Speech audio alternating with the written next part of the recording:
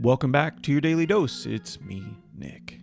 Ryan Goodwin is back with Bob and me to teach us a little bit more about the Dungeons and the Dragons. In this episode, he gives us a detailed rundown of what a dungeon master does and how he approaches that very important job. Enjoy. The DM is all the good guys, all the bad guys, the environment, everything else. Wow. Do you do a lot of voices when you're doing it? I have 3 voices and 2 of them are the same, But I try to, make these characters feel distinct. So what I would think is a common element of it is you have a path that these players need to go down, and they can kind of go about it in kind of a weird way. That might be clear, but they might be able to do that. But what I would imagine is an issue for somebody who may not do a lot of improv is like, okay, I need them to go from here to here. I need them to find this map in this chest in this particular place, but they went right by it. So now what? I would imagine that's like an issue. And you have to, as a DM, you have to kind of like, okay, so they didn't find it there. Maybe they find it here. Maybe they talk to somebody. Yeah, if I was, the original question, like you're in this town, and everyone make investigation checks to see if you can find a thing you're looking for. And if they all roll really low, because that's kind of the main, it's not just like, well, let's make stuff up. There's like this dice element involved, like a little bit of gambling. Chance, like, if you roll, and you have modifiers to like make that number higher, depending on what your character's skills are. But if you roll low, even still, like you might fail the thing that you might even be good at. And in D&D, we call that failing forward, where it's like, instead of being like, well, you lost, sorry, figure something out, you don't have the information anymore. It's like, oh, you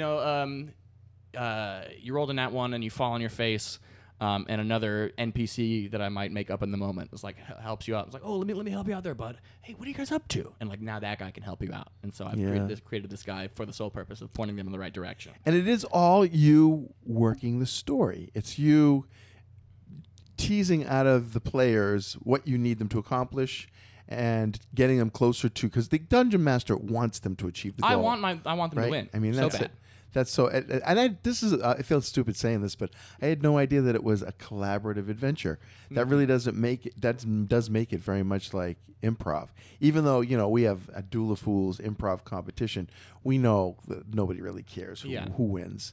And that might depend on what your players want, though, because I've played one-shots of, like, let's just, you might want the game there's, like, the meaty mechanic stuff about it. Like, these are my stats, these are my abilities, these are my attacks, these are the spells I have. And some people just want to play, like, a capital G game of, like, this is what I can do, and I want to win in combat, and I want to finish this quest and get the treasure.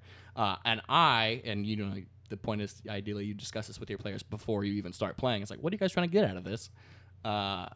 I like the narrative aspect of it, but I have played the games of just like, not everyone can make it today, so we're going to do a one-shot as opposed to like the session we've been doing for weeks and weeks and weeks. We're just going to play this one-off, and like we'll do like a little battle royale type of thing. So that can happen, but 80% of the time you are collaborative and telling the story together. Are these all the same people that you're playing with over and over again, or are they different people? Yes, I've been running a game with save for some people who've been in and out, the same people have been playing for this point a year and a half. Yeah. And do you have a nickname for the group? Or no, we didn't name the party. Do you want us to do that right now without them? Yeah, I'll just tell you who's in the party. I'll tell you their characters. I don't think that's important. I can just name them.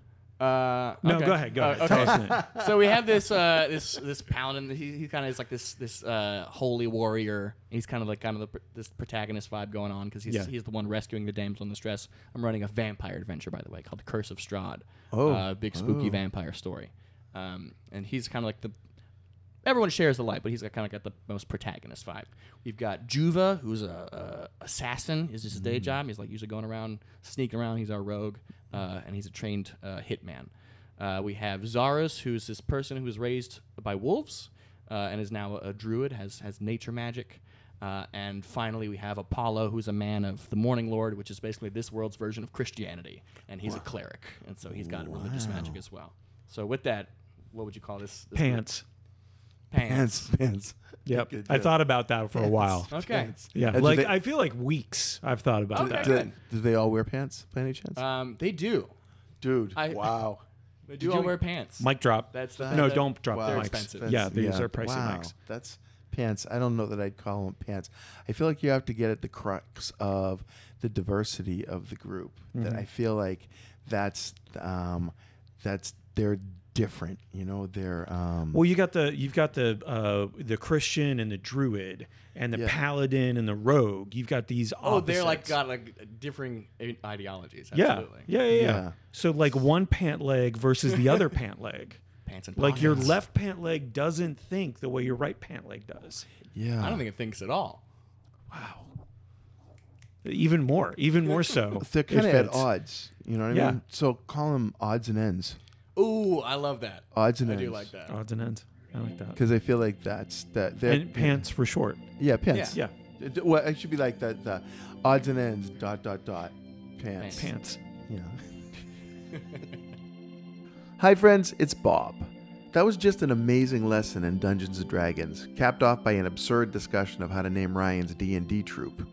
I have to admit that the name Pants has grown on me since we recorded this episode.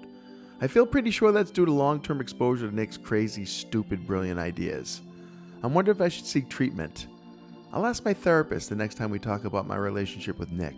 Until then, thanks for tuning into our podcast. We love sharing our thoughts and our friends with you. We'll catch you next time.